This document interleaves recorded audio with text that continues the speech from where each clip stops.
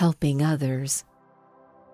Be careful that you don't do your charitable giving before men, to be seen by them, or else you will have no reward from your Father who is in heaven. Therefore, when you do merciful deeds, don't sound a trumpet before yourself, as the hypocrites do in the synagogues and in the streets, that they may get glory from me. Most certainly, I tell you, they have received their reward. But when you do merciful deeds, don't let your left hand know what your right hand does, so that your merciful deeds may be in secret. Then your Father who sees in secret will reward you openly. The harvest indeed is plentiful, but the laborers are few. Pray therefore that the Lord of the harvest will send out laborers into his harvest.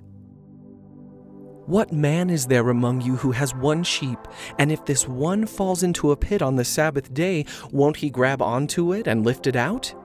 Of how much more value then is a man than a sheep? Therefore it is lawful to do good on the Sabbath day.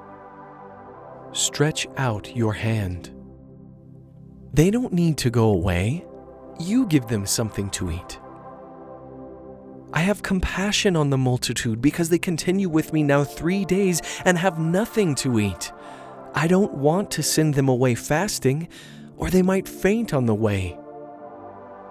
You give them something to eat. How many loaves do you have? Go see.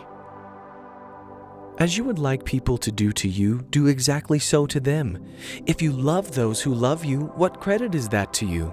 For even sinners love those who love them. If you do good to those who do good to you, what credit is that to you? For even sinners do the same.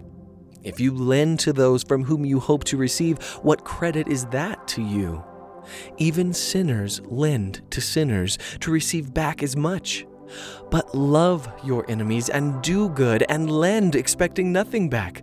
And your reward will be great, and you will be children of the Most High, for he is kind toward the unthankful and evil.